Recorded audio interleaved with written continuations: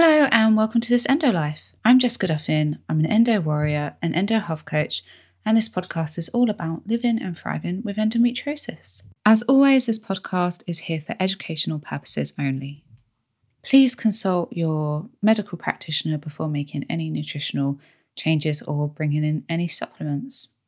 Before we dive into today's episode, I want to give a shout out to my lovely sponsors at BU.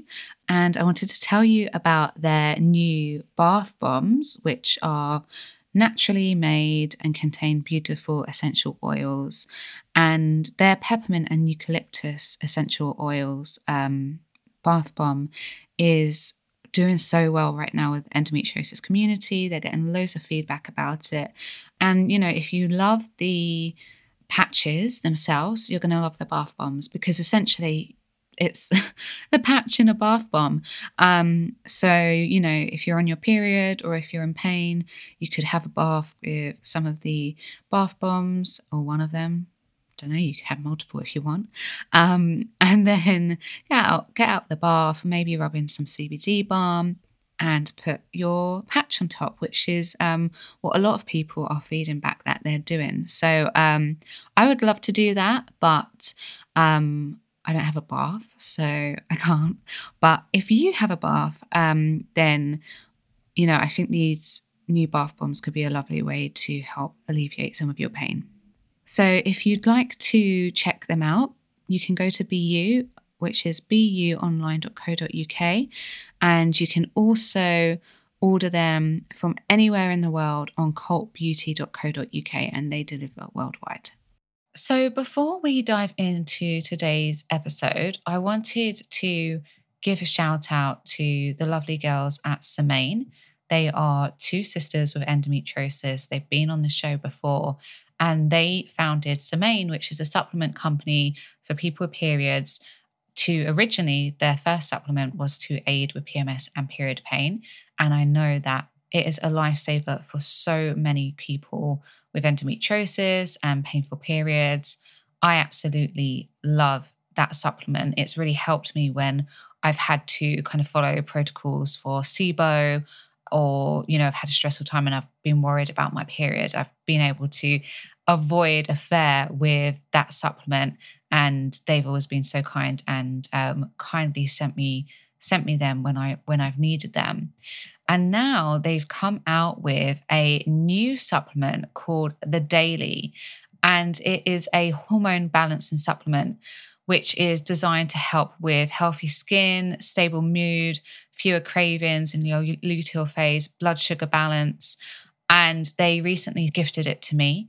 Honestly, I said this to my client the other day.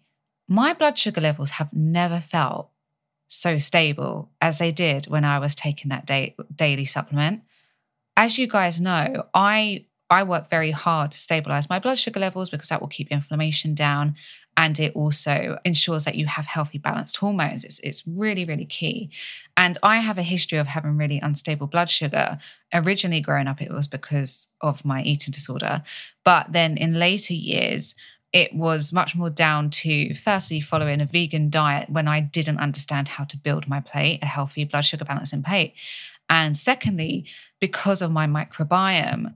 And my microbiome, because of SIBO, is built to actually extract more glucose from my food and cause blood sugar instability. This is actually a really key piece of blood sugar. If your blood sugar is resisting all of the strategies you're trying, that is a massive clue that your microbiome is affecting the way that your blood sugar is being controlled in your body. So we need to work on that, work on your gut. And mine has improved massively, but I still react much more erratically than someone else would to blood sugar fluctuations. And I couldn't believe the difference. It was like I had a whole month of stable blood sugar. It was incredible. And as a result, I had much more of a healthier cycle. I felt a lot more satisfied. I had less food cravings. I just felt a lot more stable in energy. So I'm a really big fan of this. And as I said, blood sugar is a huge piece to managing your hormones, hence why blood sugar is such a big part of their supplement. So the girls have kindly given me a discount code for you guys. It will get you 20% off your first order, whether that's the daily or the PMS and period support capsules. And the code is ENDOLIFE, one word, all caps. So ENDOLIFE. And that code is valid for the next 6 months, I believe. So you can use it at any time. So let me know how you get on with them. I'd love to hear if you find them as amazing as I did. And I hope that they bring you a happier and healthier cycle and period. Hi, everyone. So I am recording in our new accommodation. Yes, another one. We're here for a couple of weeks now, though. So we've got like 4 weeks to settle. It might sound a bit echoey because it actually has really high ceilings. So yeah, this might sound a little bit weird. But I am so excited about today's episode. I mean, I say this every time, but I'm really excited about this episode. Today's interview is with Cheryl Woodman, and she is a scientist, award-winning skincare formulator, acne expert, and the creator of Honesty for Your Skin. So she creates a safe space where you can find science-based skin help, especially if you have hormonal acne. And I invited Cheryl on the show because so many of you have shown an interest in skincare when I've talked about it and have reported like inflammatory skin issues, especially hormonal acne, rosacea, and eczema. So today's episode isn't about rosacea or eczema. I do talk about those on my Instagram if you want to go and check them out. Today's episode is about hormonal acne specifically, what could cause hormonal acne, which hormonal imbalances to look out for, and what are the conventional treatments versus the natural treatments, and which one of these work and are effective in the long term, because some of them will give you short-term relief but not long-term relief. So we go off on so many tangents in this episode, but I think that they are all relevant and related to the experiences that we have as a community with chronic illnesses that can affect skincare and confidence and so many other areas of our lives. And Cheryl has actually gone through her own experience with hormonal acne, and so she really understands firsthand the struggle with that.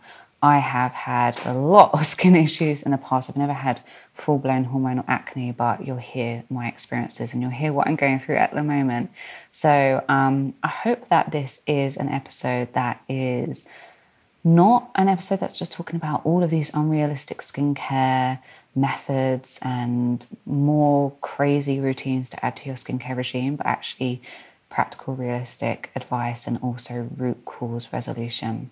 So without further ado, I'm going to let you get to the episode because it's a long one and it is full of amazing information. Okay, so Cheryl, thank you so much for being here and welcome to the podcast. Thank you so much for having me. I'm excited for our chat today. Yeah, it's definitely been strange. I don't know, just a coincidence and perfect timing that we've managed to have this call today. I feel like the universe has arranged us to come together. So thank you for being here at like last minute. Yeah, it's my pleasure. It's the best way to be, impromptu. Yeah. So for anyone who's not familiar with your work, could you introduce yourself and, you know, the work that you do in the world? We actually haven't had a skin coach on the show, but I've been dying to have someone on. So, and I did like a little series on endometriosis and skin on my Instagram. So I think people are going to be really fascinated to hear what you do. Yeah. So I'm a scientist by training and I've specialized in skin health, more specifically in acne. I'm also a skincare formulator, which gives me this really unique perspective because not only am I exposed to the most recent research within the field of skincare, but I also understand skincare as a formula. So, for example, if you were trying to choose a healthy food at the supermarket, you would look at the ingredients list and you'd look to see, are there refined vegetable oils in the mixture? Are there artificial sweeteners or sugars? And that's what I understand on a skincare ingredients list. I understand why all those ingredients are there, if they're going to help to clear acne, if they're going to block your pores and make acne worse. And that's actually a common misconception of what a dermatologist does. So a dermatologist is more like a doctor in that they are trained in what medications can be used to treat a set of skin symptoms. They're not necessarily trained in skincare formulations. They don't necessarily understand all the different ingredients and actives that can be used topically. And I do what I do because I have struggled with my own skin health in the past. So I ironically never had bad skin as a teenager, but for me, it started as an adult. It was actually my final year at university and I started breaking out. And I didn't think too much of it at the time because I hadn't had breakouts before and I thought it was just one of those things and they were going to go away. And I turned to the traditional products like anti-acne face washes and salicylic acid face pads. And they seemed like they were helping a little bit. They more dry out your skin and your spots so that they heal a bit more quickly. But I did just end up in this cycle of healing breakouts, only for more to be coming back. And then my skin to be really oily and dehydrated at the same time. And it went on for a few years. And then eventually it propagated in these huge inflamed cystic acne breakouts that I was getting on my jawline, you know, the ones that come up like Mount Vesuvius and are really hard to cover with makeup and they're painful and they're red. And I was barely healing a couple of them before more were popping up. And for me, I have a couple of really vivid memories. One of them, I was at the time working a corporate job and I had about an hour's commute home. It was winter and I just remember it being so cold, getting in my car, getting on the motorway and just wanting to be home as soon as possible so I could wash my face because it just felt so oily. I'd been trying to cover up my breakouts with makeup and towards the end of the day, that makeup would just look really patchy. It would be sweating out of my skin because of the oil my skin was making. And it's just so hard to cover. I just wanted to be home so I could wash my face and feel clean. Yeah, and, I know that feeling so well. Yeah, gosh, it's so weird how you can feel so horrible in your skin sometimes.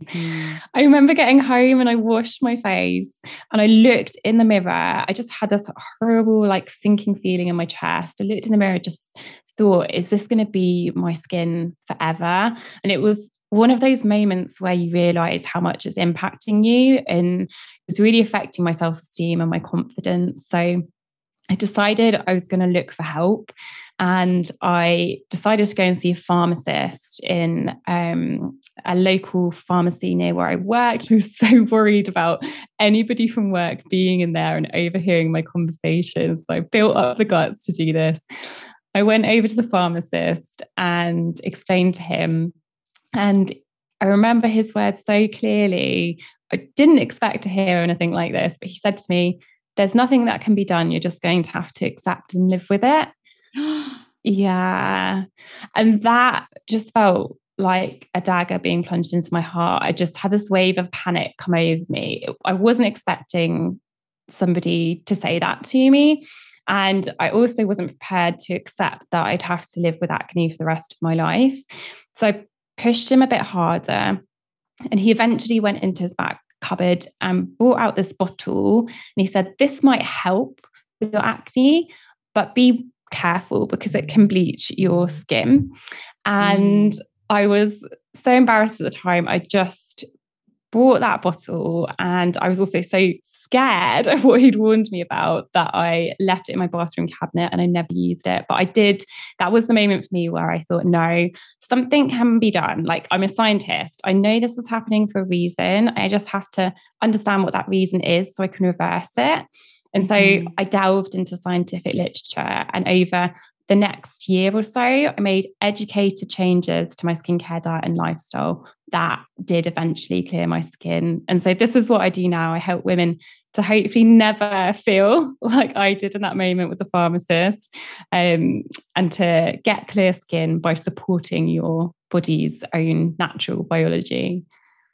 That's such an incredible story. And you know what? It really saddens me that, I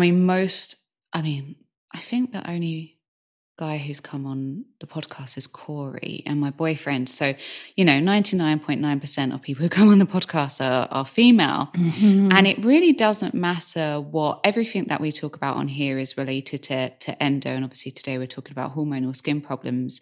But it doesn't really matter what someone has gone through. I feel like if the doctor or pharmacist or medical professional that they see, whoever they see just basically turns around and gives them kind of unacceptable choices and options, or doesn't give them anything, and kind of leaves them with no hope. And it's the same. And I'm just like, okay, with endo, we know that there's this gender pain gap. We know women aren't believed, but like, is this just the same issue for everything that a woman presents with? Are we always going to be faced with, there's not really, would a man have had the same reaction from that pharmacist? I wonder. Mm-hmm. And ironically, the pharmacist was a man and he had beautifully clear skin. So had probably never gone through the same kinds of health concerns himself. Yeah. I think it's hard when you look for help with a health concern sometimes, because if you don't have the background knowledge yourself, it's really hard to navigate where do you find that help and who has the right training and expertise to give you the help that you need in that moment, which I think is lacking. But I do see the healthcare service in the UK, the NHS, shifting somewhat, but it is very slowly.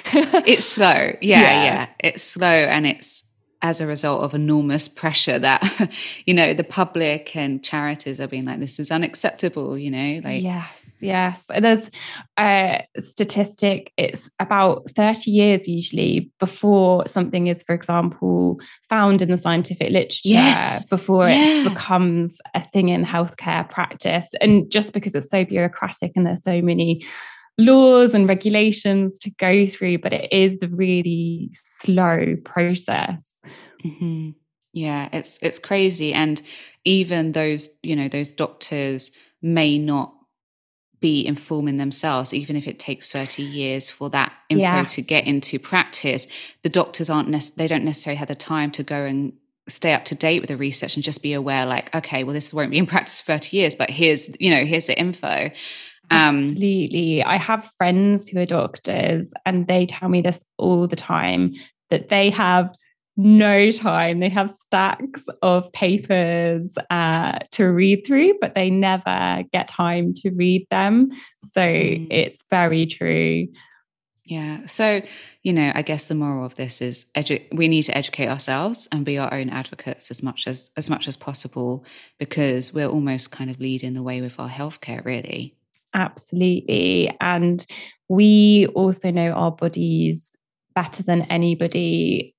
And all those small changes that can happen that aren't usual for you. So, for example, if you usually have really clear skin and all of a sudden you're starting to show breakouts, that is your body trying to communicate with you in a way that it can, because it can't speak to us, right? So it gives us symptoms to read and communicate. And it's so important to listen to those so that we can give our body what it's asking us for. Yeah, absolutely. I feel like I'm going to ask you a skincare question later on about myself, but let's go into hormonal acne. And, let's start with an introduction, because I think that people often just think of acne, this is like one-term thing. So what is hormonal acne specifically, and how can we tell, like, what type of acne we're struggling with, and how can we tell the difference between, well, is this classified as actual acne or is this a breakout? Does that make sense? Like, how do we know the difference? Yeah, absolutely. So a really easy way to tell if your acne is hormonally driven is it's usually going to be on the lower third of your face. So the lower cheeks and the jawline area. That's because this area is much more sensitive to hormonal changes. Now, the hormonal changes themselves that drive acne is most commonly an androgen mediated skin condition. So androgens are these hormones that are most commonly associated with male traits, but we all have androgen hormones, both females and males. And androgens love to communicate with our skin's oil-making glands. So within our skin, we have this certain type of cell that is called a sebocyte. And sebocytes make skin oil, which we as scientists call sebum. Now, sebocytes are very sensitive to androgen hormones. So when our body has higher levels of androgen hormones, our sebocytes will start to make more oil, but they will also start to proliferate, which means they divide and make more of themselves. So we're getting a lot more oil being created on our skin. People who are experiencing acne usually have 59% more sebum production than somebody who's not experiencing acne. Isn't that huge? I always think of that. It's massive. I always think that I'm such a chocoholic. And if somebody was giving me a chocolate bar that was 59% bigger, I would have the biggest smile on my face because it's so much more. Yeah, that is. Yeah. So our skin's making so much more of this oil, and this oil is also unbalanced oil. So our skin sebum is this mixture of different oils, just like the oils you cook with, for example, coconut oil and olive oil. They look different because they're made up of different amounts and different types of oils. And our sebum is the same. We call it sebum, this one word, but it's a word for lots of different types of oils. And when our sebum is being overproduced, it tends to be unbalanced, and it tends to be higher in more sticky oils like oleic acid and much lower in thinner oils like linoleic acid. And this causes pores to become very prone to clogging. Now, it's super interesting actually, because acne being this androgen mediated skin condition, we tend to break out on our face. However, other parts of our body, they aren't breaking out. And actually, the science shows us that our skin responds very differently in different parts of our body. So, for example, when we have high levels of androgens, that actually prevents sebocyte proliferation on the skin in our legs. So it's actually not increasing sebum production on our legs, but our facial skin reacts in the exact opposite way. It does promote sebocyte proliferation. So these oil-making glands are overgrowing essentially. So our skin facially is very sensitive to hormonal changes, which is why it's usually the first area of our skin to show breakouts and symptoms of acne, and symptoms that something is going on hormonally below the surface.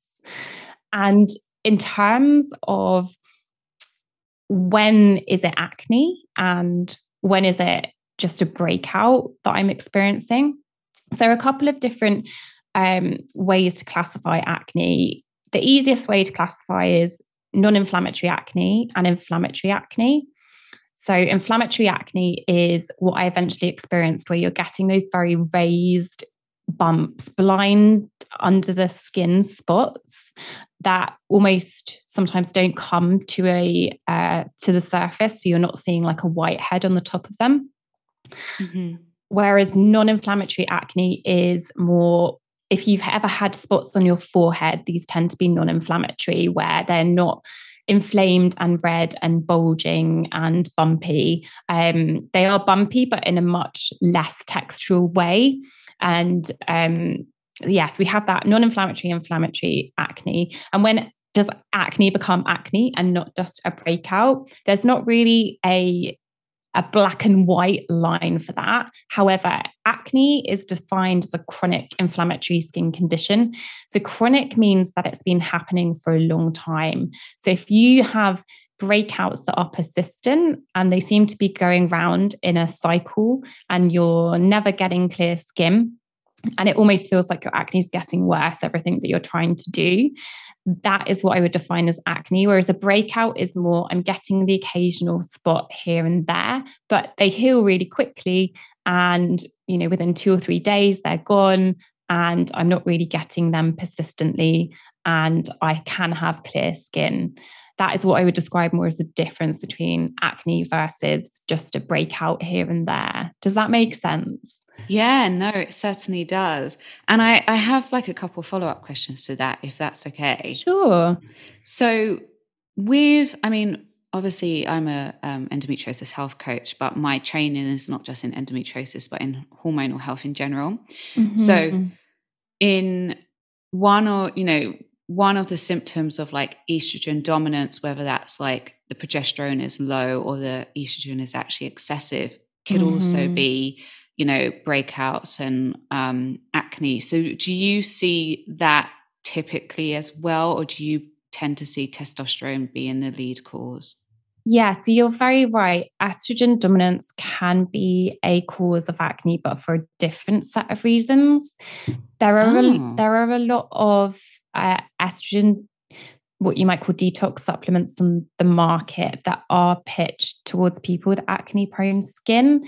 However, in my experience, actually, acne is very much usually for the set of androgen hormones versus it being estrogen. So only a very small amount of women who will be experiencing estrogen dominance caused acne.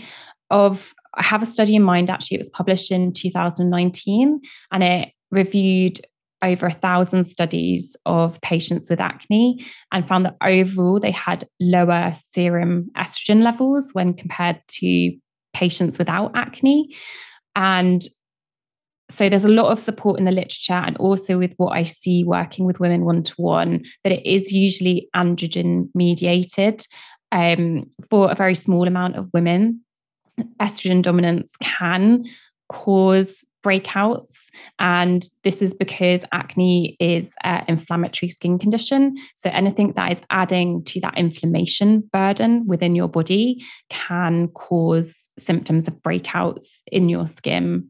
Right. So potentially someone with, I see this a lot because I do a lot of gut health work within endometriosis because, we know that there are dysbiosis, gut changes, microbiome changes with endo, but also there's things like SIBO. So I tend to see that a lot of the skin conditions are also linked to inflammation in the gut, or just chronic inflammation in the body. So if someone's hormones were looking okay, you'd sort of look to, okay, what's happening from an inflammatory perspective. Absolutely. And actually what you mentioned there, where there's a upsetting of the balance of bacteria that live in the gut, the same is true of the skin when we present with symptoms of acne and breakouts. So just like we have a gut microbiome, which is that balance of good and bad bacteria, we also have a skin microbiome, which is this balance again of good and bad bacteria. And when we have symptoms of acne, there are 3 main changes that happen within our skin. And the first is that excessive sebum production, which we just talked about. That sebum is actually quite irritating for our skin, and it causes something called hyperkeratosis to happen, which you can think of like a skin thickening inside the pores. So the pores become prone to clogging, and they're full of oil, which is sticky. And this makes the perfect habitat for a certain bacteria on our skin called C. acnes. It's nicknamed acne bacteria. And this acne bacteria starts to overgrow inside the pores because it's creating this perfect environment for it to do that. Now, actually, what the studies are showing is that it's not necessarily the acne bacteria being on your skin that's causing acne, because everybody has acne bacteria on their skin. It's kind of an unfortunate nickname because actually they don't always cause acne. So me and you have acne bacteria on our skin right now, and it can be there quite happily with no symptoms. Actually, it's really healthy for it to be there.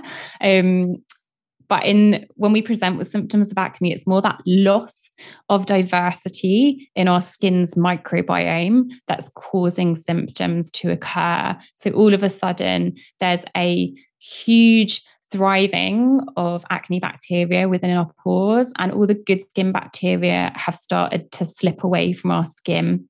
And therefore, our skin's immune function senses something is wrong, and it's presenting with those symptoms of breakouts that we see. Right. Okay. This is so interesting.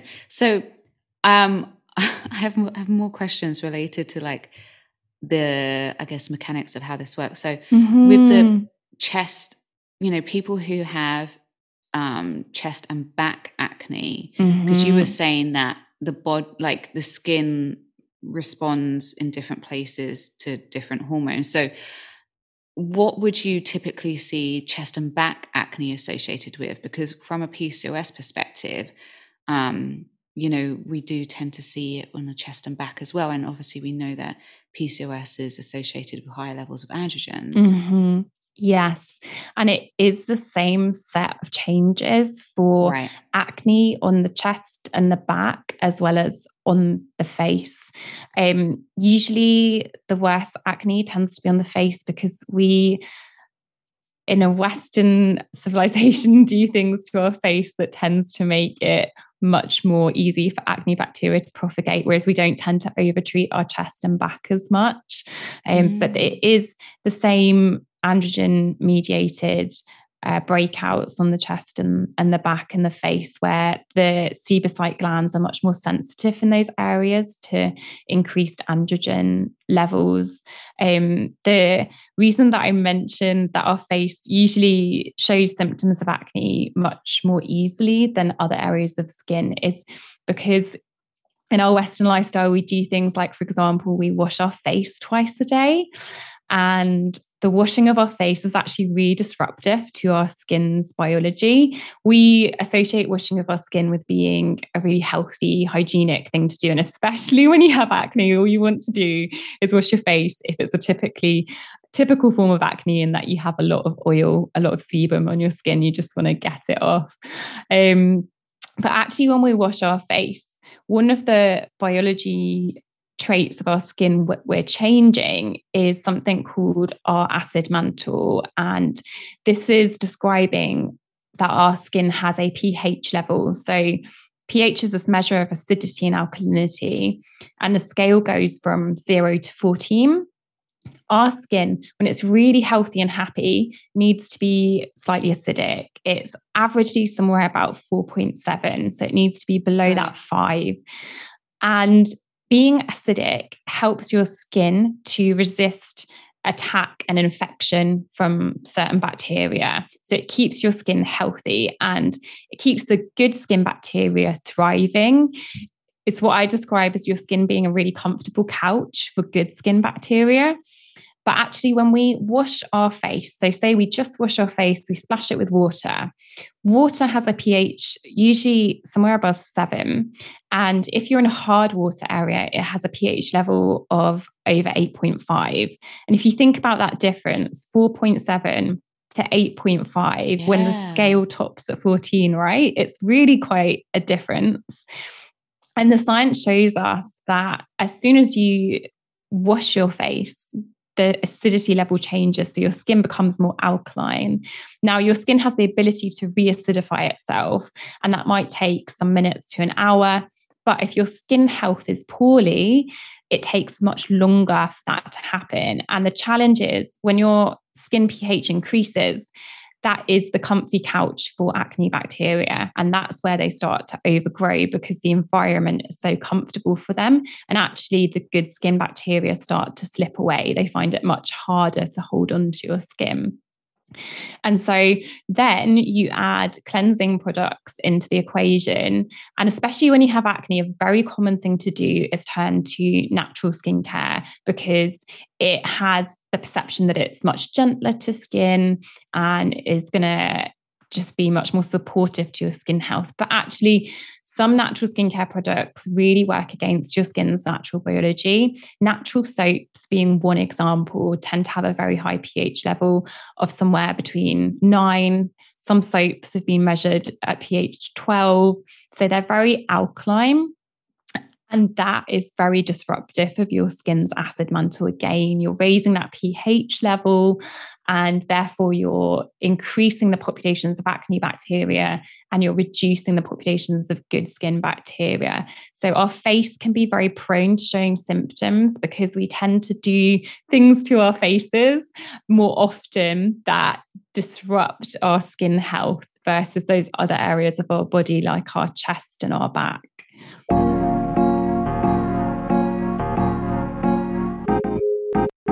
Just a reminder that this episode is sponsored by BU. These natural patches last for 12 hours, so they bring you prolonged relief and can begin working on relaxing your muscles before the pain kicks in, so you're prepared even if your period comes during the middle of the day.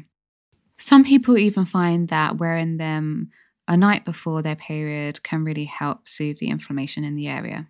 To shop, just head to the link in my show notes.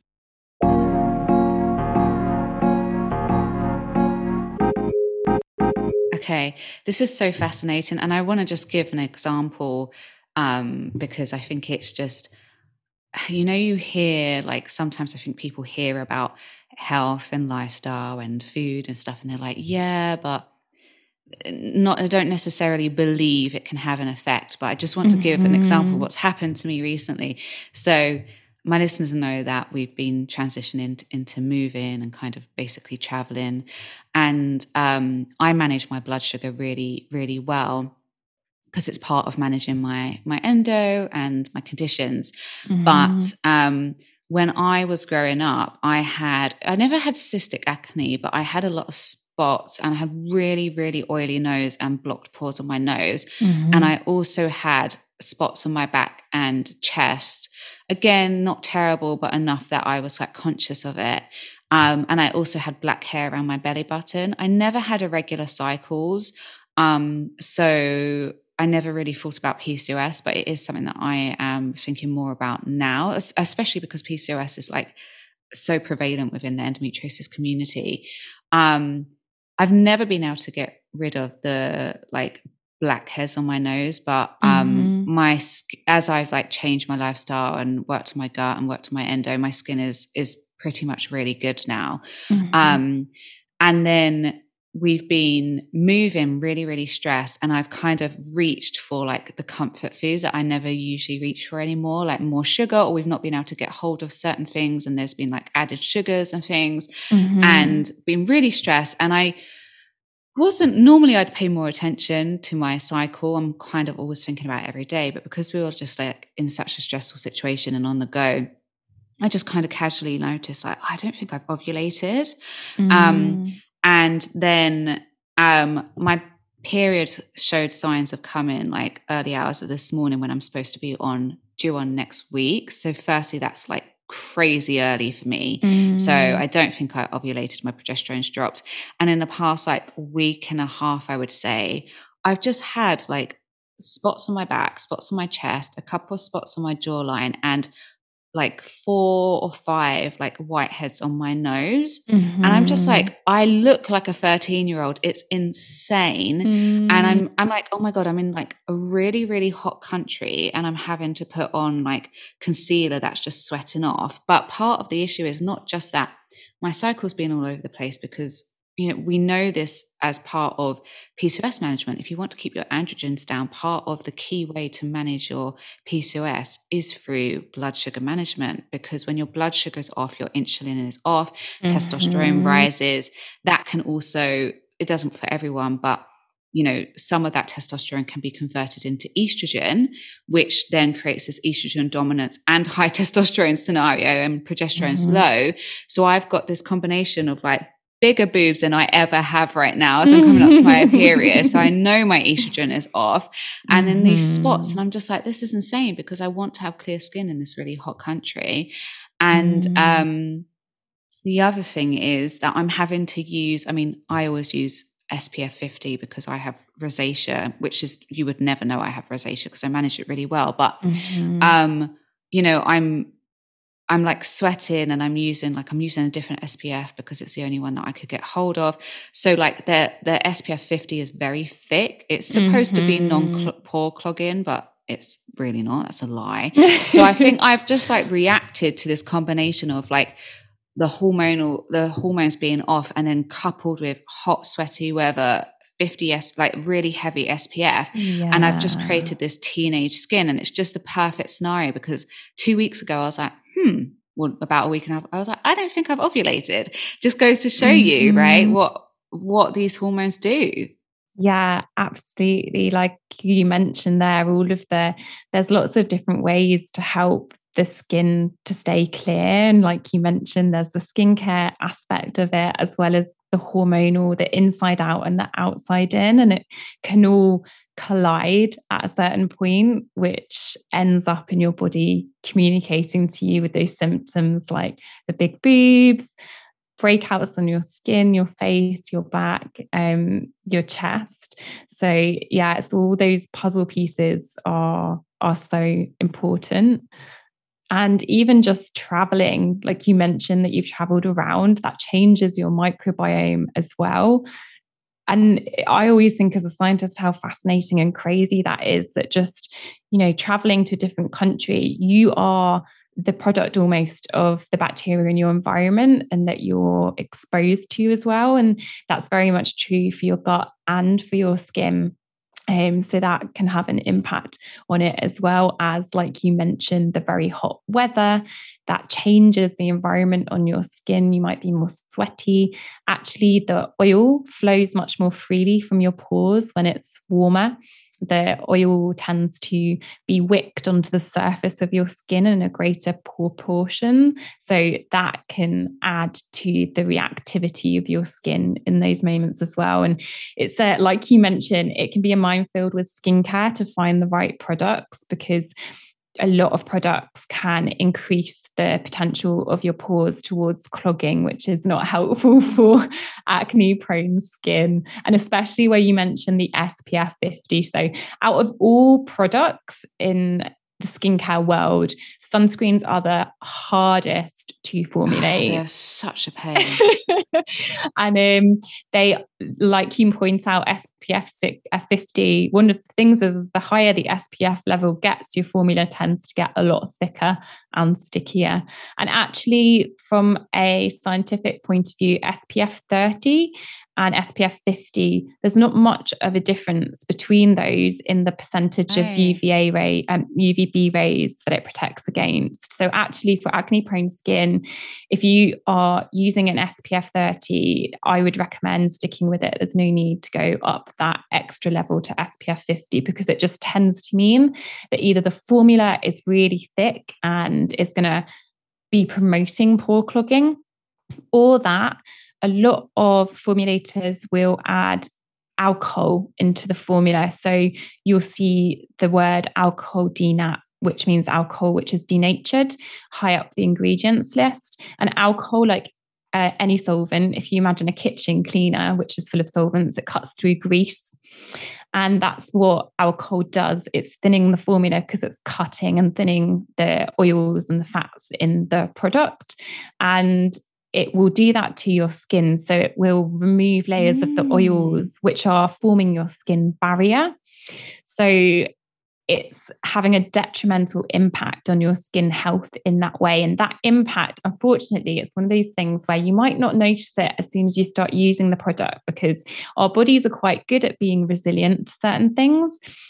But the more that you do it, the more it's harder for your skin to bounce back and heal its barrier again. And so eventually you show more symptoms from this, and your skin barrier helps to keep the bad bacteria on the surface. So it's preventing infection, it's preventing dehydration, so moisture loss from your skin, which sounds simple, but it's really important because when your skin's well hydrated, everything works really well. All the enzymes in your skin, there's something called the calcium gradient, which helps to promote proper exfoliation of your skin cells, which is very important for preventing pore clogging. So when your skin barrier isn't healthy, all these changes start to occur underneath, and you might not notice a skincare product that you introduced a few months ago has caused this to happen, because when you first started using it, you didn't see those changes in your skin. And that can be one of the most frustrating things. It's when you're like, I've not changed anything. Why am I breaking out? Yeah, this is so interesting. There's so much for us to talk about today, but I just really quickly, SPFs are like the bane of my life because I'm very pale and I don't want to age. I also have to use the 50 SPF on my rosacea, but now with what you're saying, I might use 30 SPF on my nose, because that's the one thing that I've never really been able to get on top of is these blocked pores. But do you, from an endo perspective, I also have to be careful with the type of SPF that I use, because some of them have been linked to endocrine disruption. One of them has been specifically linked to endometriosis. More research needs to be done, but I'd rather be cautious. So there's this whole kind of minefield of some of them are pore clogging, some of them are, endocrine disrupting. And if we're trying to sort our hormones out through balancing sort our skin out through balancing our hormones, we don't want to add something that could potentially affect them. So do you have any go-to SPF brands that you really love that you're like, okay, these actually work and don't clog your pores? Yeah, that's a really good question. So like you point out, there are actually two kinds of sunscreen filters. There are what we call organic filters or chemical filters, and there are physical filters, or what can also be described as inorganic filters. And many of the chemical filters are being studied to have hormonal or endocrine changes on the body, but it can be challenging to interpret those studies to an extent, because the studies are usually where they put a load of this ingredient directly in a petri dish and monitor changes that happen. So the concentration is really important, and sunscreen products are mostly designed to stick in the top layers of your skin, otherwise they don't have that effect. But if you want to be super kind of clean about the sunscreen that you're using, then it's more the physical inorganic filters that you want to be focusing on. So there's only two that are used in sunscreen formulas, and it's zinc oxide and titanium dioxide. And those, unfortunately, in a lot of formulations, leave a white cast, can leave you looking like Casper the Ghost. But there are many newer formulas which are much better and help to, say, for example, they've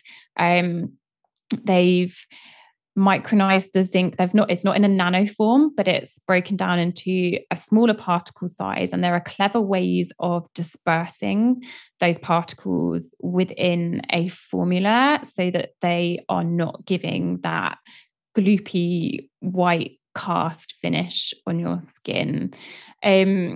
In terms of product recommendations, I don't really like to mention product recommendations more freely, because it's so important, that person's skin type, how it interacts with their skin. So for example, if anybody experiences oily skin that's also dry, sometimes a physical filter like zinc oxide you have to be quite careful with, because zinc oxide is also what's called an astringent, and astringents can helpfully help to reduce oil production, which helps when your skin's acne prone, because like we talked about before, where we have that excess oil, the hyperkeratosis, and the imbalanced population of bacteria on the skin, those three changes, if you reduce one of those changes, you take out a point of that acne causing triangle, in general, acne symptoms start to heal.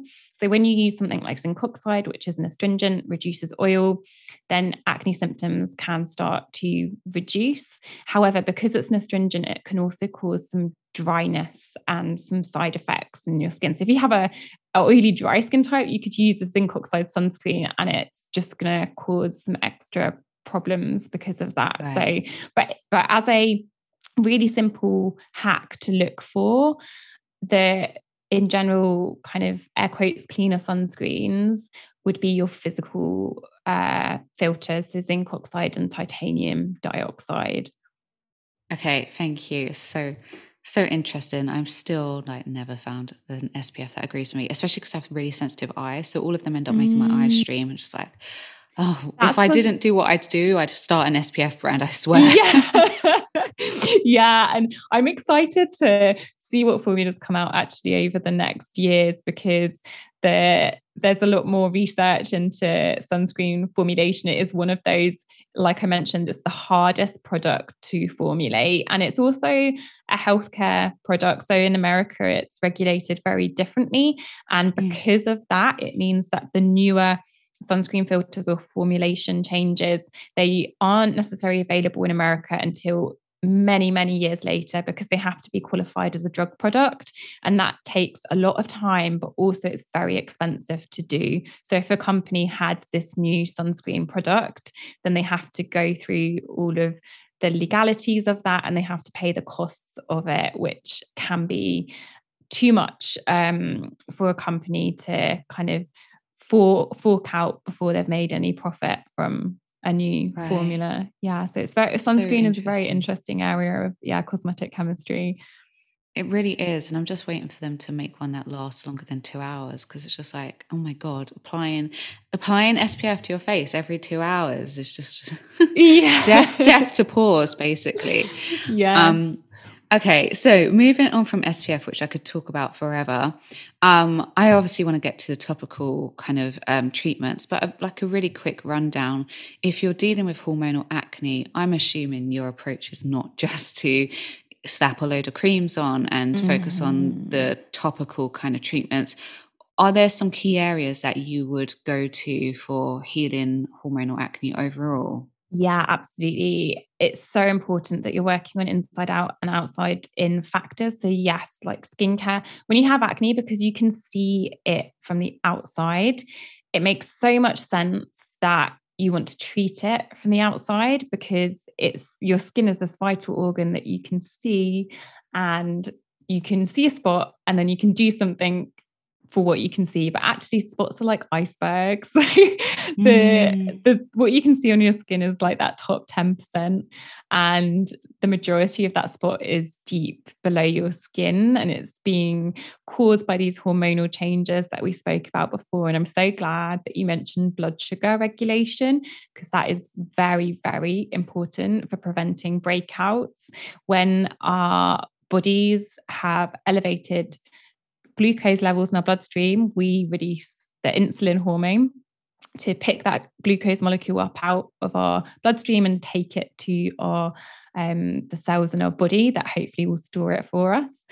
And when we have this insulin hormone being released, it is actually able to communicate with our ovaries, and it kind of talks to our ovaries and tells them to make more androgens. So in that way, we're elevating our androgen levels. That's really important to recognize, because quite often women, and I definitely remember feeling like this, like you have no control over your sex hormones. They're just this thing, and I have acne, I'm just going to have to deal with it. But we have this ability to impact our androgen levels every day with each decision we're making at breakfast, lunch, and dinner, because that's regulating the amount of insulin hormone that we release. And you essentially, I describe this as if you had a food and you're very reactive to something like white bread, that's going to make your glucose levels go up. And then all of these insulin hormones, which I describe as like a taxi service. So they're coming into your bloodstream and they're picking up the glucose molecule and taxing it to your cells. If you have something like white bread, then your bloodstream is going to look like central London, where there are so many taxis about everywhere you look, so many cars in the streets and the roads. Whereas if you have something that keeps your blood glucose levels very steady, then all of a sudden it's like, and we spoke about it, so I live near the Yorkshire Dales, and it's like being in the countryside where there's barely a taxi about. And so that's the difference between a whisper to your ovaries to say, hey, make more androgens, and literally a scream to say, hey, over there, pump out androgens. And then all of a sudden you're getting this increase in symptoms of acne. So blood sugar regulation from an inside out point of view, it's super important to be pairing that up with a good anti-acne skincare routine. And actually, when I work with women, I work on all these factors, so the internal factors and the external factors. But when it comes to creating that skincare routine for somebody, I'm not necessarily looking to get rid of the acne. So I'm not looking to use anti-acne skincare products. Most anti-acne skincare products actually are working against your skin health to temporarily reduce symptoms, and they work short term, and then long term, they're very likely to make acne worse, or you'll end up with side effects in your skin like dryness, redness, sensitivity. So what my aim is to do is support the skin's natural biology so that it's really healthy and happy and can actually resist symptoms of acne naturally. And that is more of a long-term solution topically to preventing symptoms of acne and to getting clear skin, because your skin is resisting it naturally. A lot of anti-acne skincare products will aim to kill off bacteria on your skin. So they're killing off the acne bacteria that are overgrowing. And when they do that, they're not just killing off those bad acne bacteria, bad in air quotes, they're killing off all of your good skin bacteria as well at different extents and different levels. So you're losing the healthiness of your skin as well as culling off those acne bacteria. I always describe your skin is like a playground, and the playground has some teachers in it, which you can think of like the police of the playground. And then your playground has, the good kids, the geeky kids, which I was definitely one of, the rebellious kids, and all these maybe kids that love to play in the sandpit and kids that like to skip. And so all these kids are doing different things in the playground. And that's exactly like your skin. It has all these bacteria that do different things. And if you just come in and you wipe out all the bacteria, or you say to all the kids, get out of the playground, you're going from one extreme to the other extreme. Your skin needs bacteria to stay happy and healthy. Bacteria do lots of amazing things for your skin. They help your skin to make ceramides, which keep your skin barrier really happy and healthy and your skin hydrated. Some bacteria are anti-inflammatory. Some help to acidify our skin, so to keep its pH level really happy and healthy. So we definitely don't want to be killing off all the bacteria that live on your skin, because you're not supporting your skin's long-term health. And that is a lot of anti-acne skincare products. That's their main aim, to kill off those acne bacteria, which is why I'm not a fan of that type of skincare product.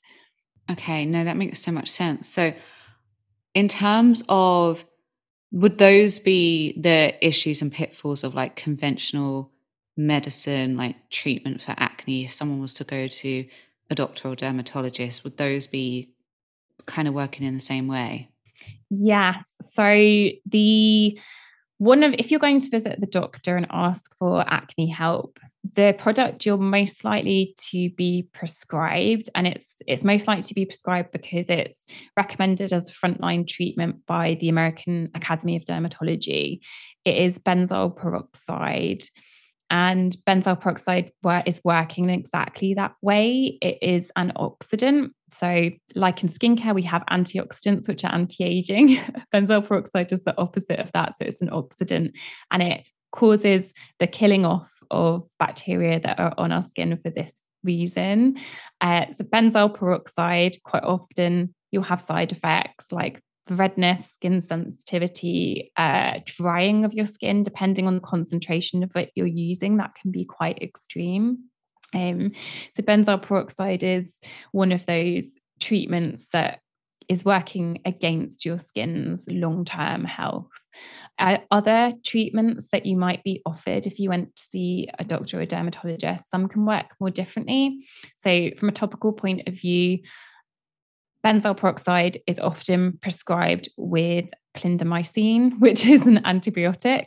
And that again is, killing off the bacteria that are living on your skin. Another product which is sometimes prescribed is tretinoin. And this product works somewhat differently, and it can be helpful, but it's a very potent active ingredient. Tretinoin is a retinoid, and it works to help reduce symptoms of acne because it is reducing oil production in your skin. So it helps to turn down the volume on sebocytes. So when you reduce that oiliness of your skin, your pores are no longer the perfect environment for acne bacteria to overgrow in. Now, tretinoin topically, it is a very potent retinoid that is also very irritating to skin. So it can have more extreme side effects and can make the skin very dry. It's definitely something that I would prefer somebody use over. There's an oral version called isotretinoin, which most people know as Accutane. However, yeah, I've heard of that. Have you? Yeah. So Accutane is a brand name for that drug compound, which is isotretinoin, and it is essentially a high dose of form of vitamin A. It's working with those receptors in your body, and it reduces the amount of oil that your sebocytes make, but it can also go as far as to kill them off. And short term, so if somebody takes that drug compound, isotretinoin or Accutane, then their whole body is subject to this active ingredient, and it's very, very potent. And they can go through having all these extreme symptoms of dry skin like you've never experienced before. So literally your skin is cracking, drying out, like the corners of your lips are cracking. You will have to use a skincare routine that is incredibly occlusive. So that means that you're kind of putting an extra barrier on top of your own skin to help form a skin barrier because your skin barrier is so poorly. And that is a symptom most people who take isotretinoin will experience just because of how the drug compound works.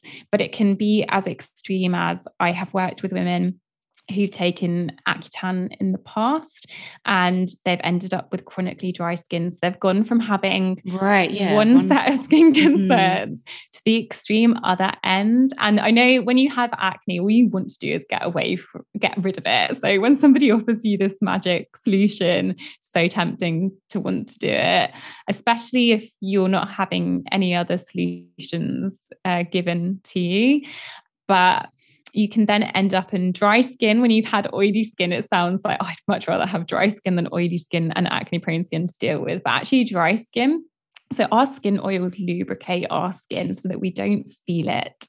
And when our skin is chronically and severely dry, the lubrication is gone. And so every time, for example, you're moving your face, you're conscious of it. You can literally feel it. And when you have like the cracks at the side of the mouth, that's painful as well. So when you're speaking, there's that pain there. So it's one set of skin concerns that you're switching over for a second set of skin concerns. So I don't know if you can tell, but I'm very much not a fan of those medications. No, and I get it because it's the same for conventional treatment for endometriosis. It's like, well, your options are other than surgery. It is, certain hormonal birth controls, the induced menopause, medically induced menopause, whether that's like someone has a hysterectomy, which is not a treatment, that's a whole other conversation. But maybe they get put on Zoladex or Olissa, which temporarily induces menopause, or really, really strong painkillers, and all of those. For some people, I'm never black and white. So for some people, they work, some people they're necessary. For some people, those side effects are worth it. But it's really just swapping one set of side effects for another set of side effects. And it's just it's an unacceptable solution. There has to be better, and it's not dealing with the root cause. Yes. And it can make people so, so sick. And it's just like, well, people are really, really fatigued with their endo, and they're like, well, and they have so much pain. It's like, okay, we'll take these really strong painkillers that are going to make you so drowsy that you can't drive. And it's like, not going to help the fatigue. Or, you know, someone ends up having terrible hormonal symptoms from the result of being on an induced menopause, and they have bone density loss, like all of these really unacceptable, big, serious problems, right? And it's just that. And then you have these doctors being like, "Oh no, don't take quercetin and curcumin. Don't make lifestyle, like health change, like diet changes. There's no evidence behind diet changes." There is, by the way. They just haven't looked at it. So I mean, there's literally one study that shows that diet is just as effective at symptom management as hormonal contraception post surgery for endometriosis, just as effective. And it's like, what? But I've had every client who comes to me who's currently about to have a surgery is like, well, my surgeon says that after the surgery I have to go on birth control, or I have to go on Zoladex, or I have to go on Alyssa to keep the endo at, you know, to keep the endo symptoms from returning. And it's like, just read the fucking paper. It's crazy, isn't it? And there's that well-known quote, "Let food be thy medicine," and how true is that turning out to be? I mean, I can speak to this from a slightly different angle because I did work in the drug industry for a while, and you are trained, I think, as a Westerner, we are trained to believe that medication is the only intervention that works. And that's more drilled into you when you're in the pharmaceutical industry. And the pharmaceutical industry, for example, they fund the education of doctors. I mean, my degree actually was part funded by a pharmaceutical company because they invested in the university department that I trained in. So it goes quite deeply. And I remember myself being actually really resistant to those more natural changes, like, for example, the diet changes, just because of the environment that I'd been taught within. And like you say, the research is out there. There are published science papers to show the impact that food has on our body and how we can change our hormones by the choices we're making food-wise. I often feel as a scientist like we're relearning the old way of living. So that our ancestors knew intuitively what to do. Yeah, in our Western world, we need to prove it with science to understand why and how, which I think definitely makes sense because we want proof that things work. But we tend to have scientific findings that lead us back ultimately to the way of life or the way of eating that we had hundreds of years ago, which is an interesting thought. Yeah, absolutely. And the thing is, I think what's like the most upsetting is just like some, you know, I know I can't appreciate because I don't know what it feels like, but I have a very heavy caseload, a very complicated, you know, endo cases. So I have some idea, but obviously doctors are under a lot of pressure. But what I hate is that when they make really aggressive, defensive statements. Like I had a client who was told, don't worry about, you know, all of that health stuff. Just eat as much junk food as you want. Oh my goodness. This is an inflammatory disease, right? Like it's just, that's like telling someone with diabetes to go and eat as much sugar as they want. Like, why the hell would you say that? That's incredible, isn't it? I've heard that type of story myself so many times. I was just talking with a friend. Well, we've been talking about this quite frequently over the last years, but more natural methods of birth control. So like the fertility awareness method. Yeah, that's what I use. And I remember actually when I used to use the coil before I went onto FAM, and I had I don't know if you could call it an argument, but it was definitely a heated discussion with my doctor where I think she just wasn't aware of FAM. She didn't understand it. She didn't know how it is proven. It is, you know, there are FDA regulated versions of FAM. that are proven to work just as effectively as, for example, condoms or the birth control pill. And she was doing everything in her power to dissuade me from having my coil removed. And if I wasn't educated in FAM myself and I understood it from a scientific point of view, she would have scaremongered me into not having the coil removed. And my friend, this is exactly what she experienced when she went to the doctors. So we've talked about FAM ourselves before, so she knows a little bit about it and she wanted to explore it. But when she went to her doctor, it was the case of, it doesn't work, it's not a viable method of birth control, and just giving this brick wall to pursuing it. And it's, if you don't have the knowledge, the background knowledge to be able to stand up to your doctor, because we see doctors, it's like that psychological perception of somebody in a position of power, like a policeman or a doctor, and you think that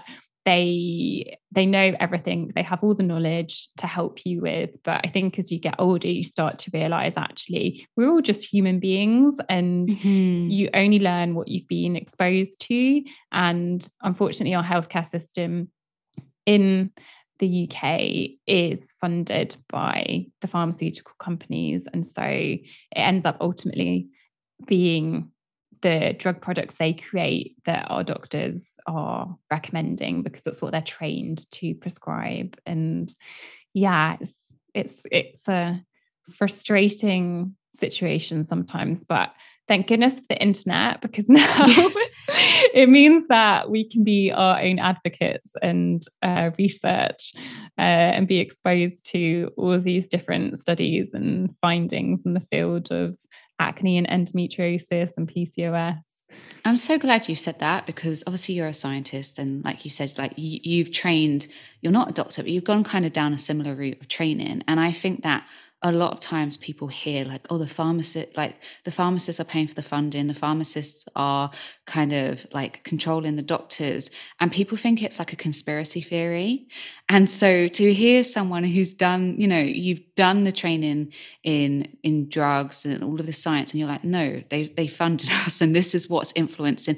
It's not necessarily from the pharmacist point of view, it is I don't know what the word is. It's in their favor. They are funding studies, certain studies versus other studies, right? So, but from the perspective of a doctor, they don't know what they don't know. So a doctor is not being educated. They have some basic training on nutrition and things, right? But they don't necessarily have the same understanding or education that I have on, well, what happens to endometriosis, like to the cycle or the hormones when you mess with blood sugar, or when you have a very inflammatory diet, or pain with endometriosis can be influenced by the pelvic floor. All of these different things that they may not be educated on, because they are told this is the way, the drugs are the way. And I just final point, I've got a new client who hasn't got a diagnosis of endometriosis yet, but it's every doctor, every surgeon she's seen, including some of the top surgeons in America, like, yeah, we're very, very sure. But she didn't want to go ahead with surgery yet. And so she's working with me on, lifestyle, nutrition factors and stuff. But she's seen one surgeon who basically put her on Orlissa, which induces the menopause, and it's one of the most risky drugs you can take for endo. They wanted to put her on it for 6 months, and then if it went well, they wanted to put her on it for 2 years. This is a drug that actually in the research, they've only kind of tested it for 6 months, at least from the research that I've seen, and the recommendation is like 6 months and like no longer. This doctor wanted her to go on it for 2 years. It has like a serious side effects. And she doesn't actually have a definitive diagnosis of endometriosis yet. So they're prescribing her something that is for endometriosis. That is the most it's the highest level drug you could go to, right? The most serious, highest side effects. And they're going to that first. And like, I spoke to Dr. Drummond, who's she's my tutor, and she was like, look, what you need to understand with the US is like the doctors might know it, but they're incentivized to prescribe like these drugs first. Thankfully, she then like she then went to one of the best endometriosis surgeons who was like, absolutely not. Like, you need to come off the Orlissa now. We have to wean her off it first and get her body ready. So that's what we're doing. Like, I'm working, kind of through my client, but with the surgeon. The surgeon knows what I'm doing, and thank God she's written a great book on endometriosis and surgery, and actually preparing your body for surgery. So she doesn't believe that you dive into surgery first. She's like, no, get inflammation down, get your pelvic floor right, get your gut fixed, and then go to the surgery so that you can actually reap the rewards of the surgery and you have the best surgery possible rather than more complications as a result of the surgery. But it just was so scary that this person hasn't actually got a definitive diagnosis, and she was getting prescribed the most hardcore drug that you could take for the longest time that you could. I mean, I've never heard of anyone else prescribing it for 2 years. I mean, it just sounds, I'm not a doctor. So a doctor could be like, oh, actually, some people do have it for 2 years, but I've never heard of it prescribed for 2 years. So that even just from prescribing something for 2 years without reviewing it in between, it's quite a big assumption to make that you'd want somebody to be on any drug for 2 years. That's right. Yeah. That is shocking. They wanted her to be on it at 6 months. The next 6 months, if it was going well, 2 years, there you go. It's just like, what? That's insane. But anyway, okay, so let's wrap this up. I'd love to hear from, your perspective. Are there some, because a lot of my listeners, I'm not anti-conventional medicine, but if we can treat something naturally and if we can treat from the root cause, great. We've talked about root causes, but from a topical perspective, are there some natural treatments that you prefer, or ones that we should be wary of? Yeah. So absolutely. If one to be super aware of that, you shouldn't be using for acne natural treatments. It's been quite trendy over the last years, coconut oil. So coconut oil is something I remove from anybody's skincare routine if they're acne prone when they're using it. Coconut oil has some antibacterial benefits because it contains a fatty acid called lauric acid. It has this antibacterial action, and so therefore it theoretically can be helpful for acne prone skin because it's helping to reduce that overgrowth of acne bacteria. However, lauric acid is actually extremely comedogenic. So comedogenic is this word that means it has a potential to block your pores. And the comedogenicity scale goes up to 5, and lauric acid rates a 4 out of 5. So it's highly comedogenic. Yeah. And coconut oil is about 50% lauric acid. So it's not even like there's just a tiny smidgen in coconut oil. It's almost half of the coconut oil itself. So coconut oil is definitely one to avoid. In terms of some active ingredients that can be really helpful that are natural, I really love green tea actually for acne prone skin. Green tea is a very effective antioxidant. So it contains this compound called EGCG for short, and for long, epigallocatechin gallate, which is a bit of a mouthful. Jeez. Well done. Thank you. And that's very helpful for acne prone skin because when we're making all this excess oil, that oil tends to have a lower antioxidant level, which means the sebum becomes very prone to oxidizing. That is troublesome because we know that when sebum is oxidized, it becomes more blocking to our pores. So it's not necessarily a skincare product that's blocking your pores, but it's actually the sebum itself that's going off and blocking your pores. So using products like, for example, something that has green tea in it, which is a very potent antioxidant, it helps to prevent that sebum oxidation from happening. It also has another benefit. There is an enzyme that your skin contains. So I don't know if you know this lock and key analogy of enzymes from school. Do you remember it? So an enzyme is like the lock, and it will only fit certain keys. So this enzyme in your skin called 5-alpha reductase, it's an enzyme that basically testosterone fits into, and then it will initiate a reaction to turn that testosterone into a much more potent androgen called dihydrotestosterone, or DHT for short. It's so funny you're talking about this, because in my so I have a membership, and last night we had a talk on PCOS, and we were literally talking about this exactly and talking about using green tea for it. So go ahead. Wow. It's just I love that you're talking about it. Yeah, not only was a podcast recording meant to be this Friday, that's so funny.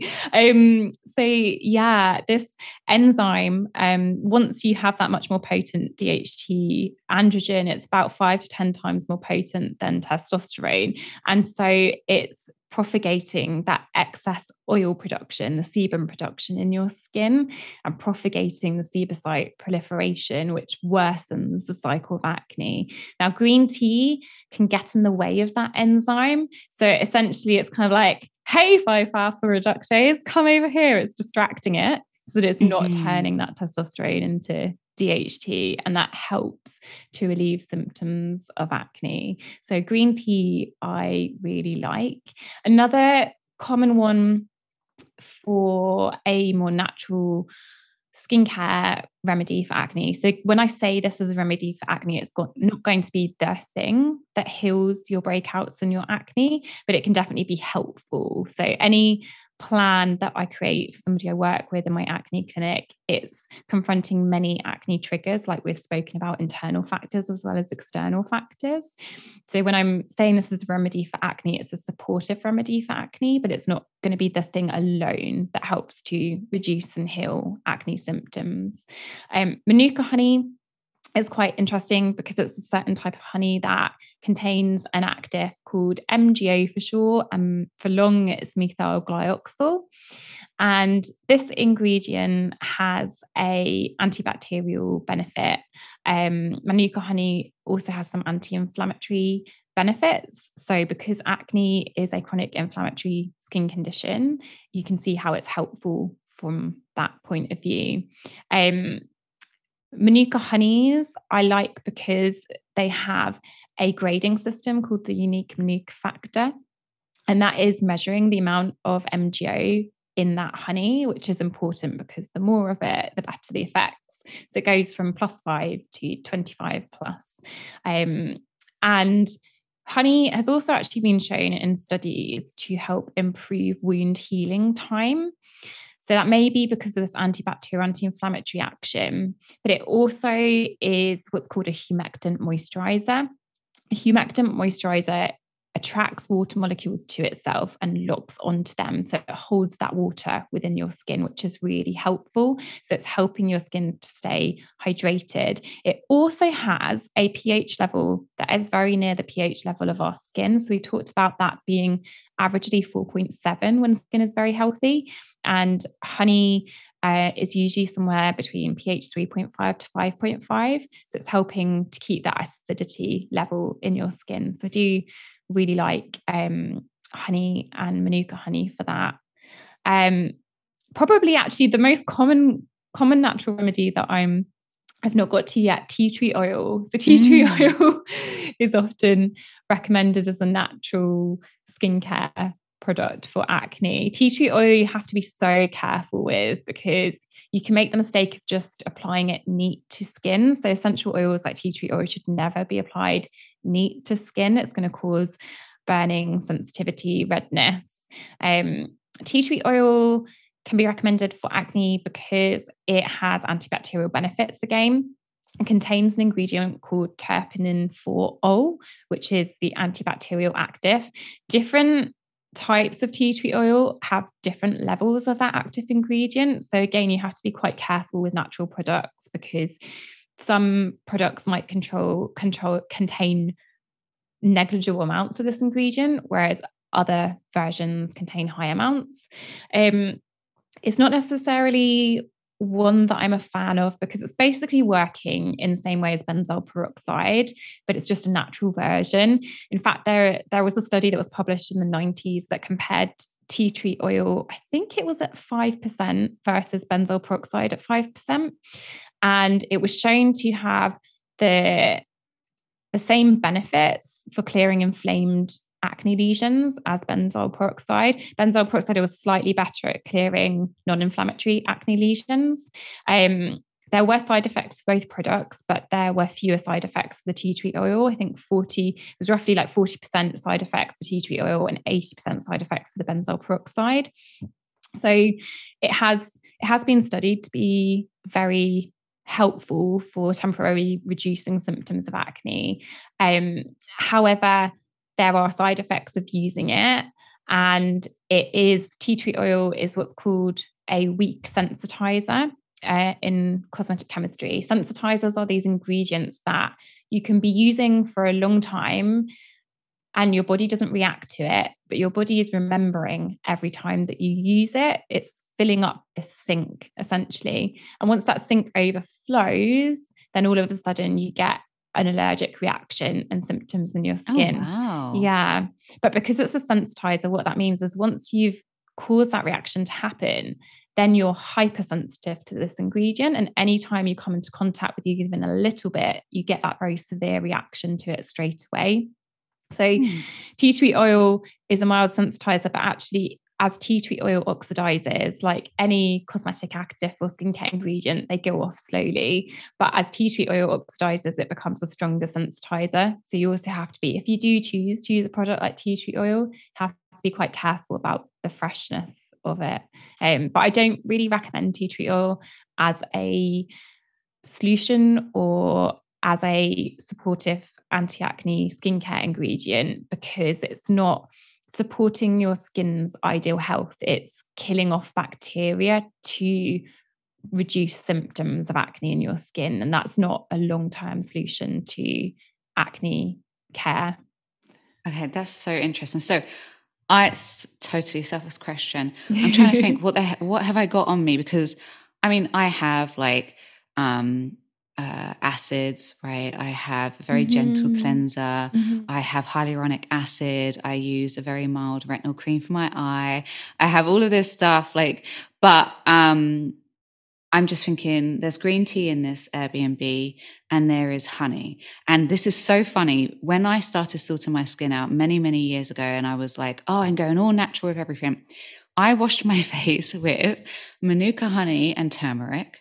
And then I would tone it with green tea that I'd like freshly boiled, and then I would let cool, and then I'd put it on a cotton pad and wipe it over my face. And then the only facial that I've ever had in my life was when I was doing that. She was like, what are you using? Your skin is so clean. But I have histamine issues. So I was like I was always sneezing from the honey turmeric face wash. So I had to stop using it.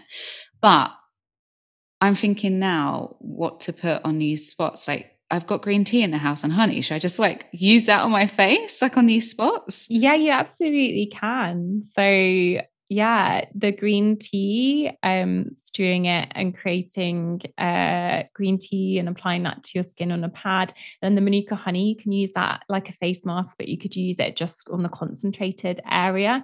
It's going to be helpful for helping your skin to heal from those breakouts more quickly, for sure. Okay, amazing. And with the green tea, I'm very, very sensitive to caffeine. So I have to like move away from green tea. But if you wanted to use like a supplement to try and get on top of the androgen problem, could you use like a green tea extract supplement? Because from my understanding, I think some of them have the caffeine removed or the extract doesn't have the caffeine. Is that right? Yeah, there are. I actually, I'm not 100% sure, but I would assume there are extracts that have the caffeine removed, just like you can get decaf green tea. And because the caffeine isn't the active ingredient, there'd be no reason for it necessarily to be there in the supplement. It's not needed to be there. But yes, like you point out, because it has that anti-androgen benefit, it's definitely a supplement that can be helpful for acne being an androgen-mediated skin condition. Okay, amazing. And green tea is actually helpful for like the inflammation associated with endo as well. So beneficial, we don't want to just go straight to supplements. We want to work on that blood sugar and inflammatory diet and look after the gut. But I do tend to find in this chronic illness community, we do need a little bit of help from, a handful of carefully selected supplements. But yes, it's like that jumpstart to your car. Yeah, the Jack leads. Exactly. Yeah. And actually, a lot of practitioners like to do supplements last, but what I find sometimes is people are in their body is in such an emergency state and their mind is in an emergency state that they're just like, I just want to get out of pain. That sometimes I will be like, okay, look, let's do some high dose ginger. It's a really effective pain reliever just to get them out of, or whatever it might be, curcumin, quercetin, depends on what they're presenting with, but just to get them to the point where they're actually well enough to even contemplate looking after their blood sugar or their nutrition, right? Sometimes it's like, okay, yeah, supplements it's not ideal to just mask with a supplement, but if someone can't even think straight because their symptoms are so bad, they're in so much pain, then just give them a bloody supplement and let them get out of pain. And then let's do some work like on the root causes, Absolutely. Because especially in that beginning, all you want to do is see a reduction in your symptoms. Yeah. And that almost gives you the motivation, like you say, to keep going with those extra pieces of the puzzle, like the blood sugar management. And there's that age-old saying you can't out-supplement a bad diet, but as long as you're working on both of those together, that's the important part of the equation. Yeah, absolutely. Okay, well, Cheryl, this has been a fascinating conversation. I've loved it, and I'm going to get off this call and go and put honey and green tea on my face because I'm like, this is my first weekend in France, and I just look like I'm 13 again. So I'm going to do like a green tea honey mask on my chest and back and nose. So thank you so much. Where can people find you and how can they work with you? My pleasure. So my website, honestyforyourskin.co.uk, you can find me there. I'm also on Instagram at honestyforskin, and I have an online course called Acne Warrior. And I also work with people one-to-one in my acne clinic to help heal from acne. So we can drop the links potentially in the show notes. Yeah, absolutely. Those for people to find. Yeah. So that's where you can find me. Okay, perfect. So I will add those links in. I think I should be able to find them myself. And I'll put those in. But thank you so much. This has been such an amazing call. All right, well, take care, Cheryl, and I will speak to you soon. Thank you. You too. Bye. Bye. So that's it. Thank you so much for listening. If you want to find out more about what I do or read more on endometriosis and living well with it, you can head to my Instagram page, which is this_endolife. You can head to my website, which is www.thisendolife.com, and you can also get a free guide to managing endometriosis naturally on my website. I've put the link in my show notes. It's a beginner's guide to getting started on all of the areas that I have worked on to help reduce my endometriosis symptoms and pain and live well with endometriosis. As always, if you like this show, please rate, review, and or subscribe. Really, truly does help others to hear the podcast and hopefully will help them to live better with endometriosis. This episode was produced by The Pod Farm. Whether you're an established podcaster or just getting started, visit thepodfarm.com to see how they can help you go from an idea to a finished show that's ready to be heard by the world.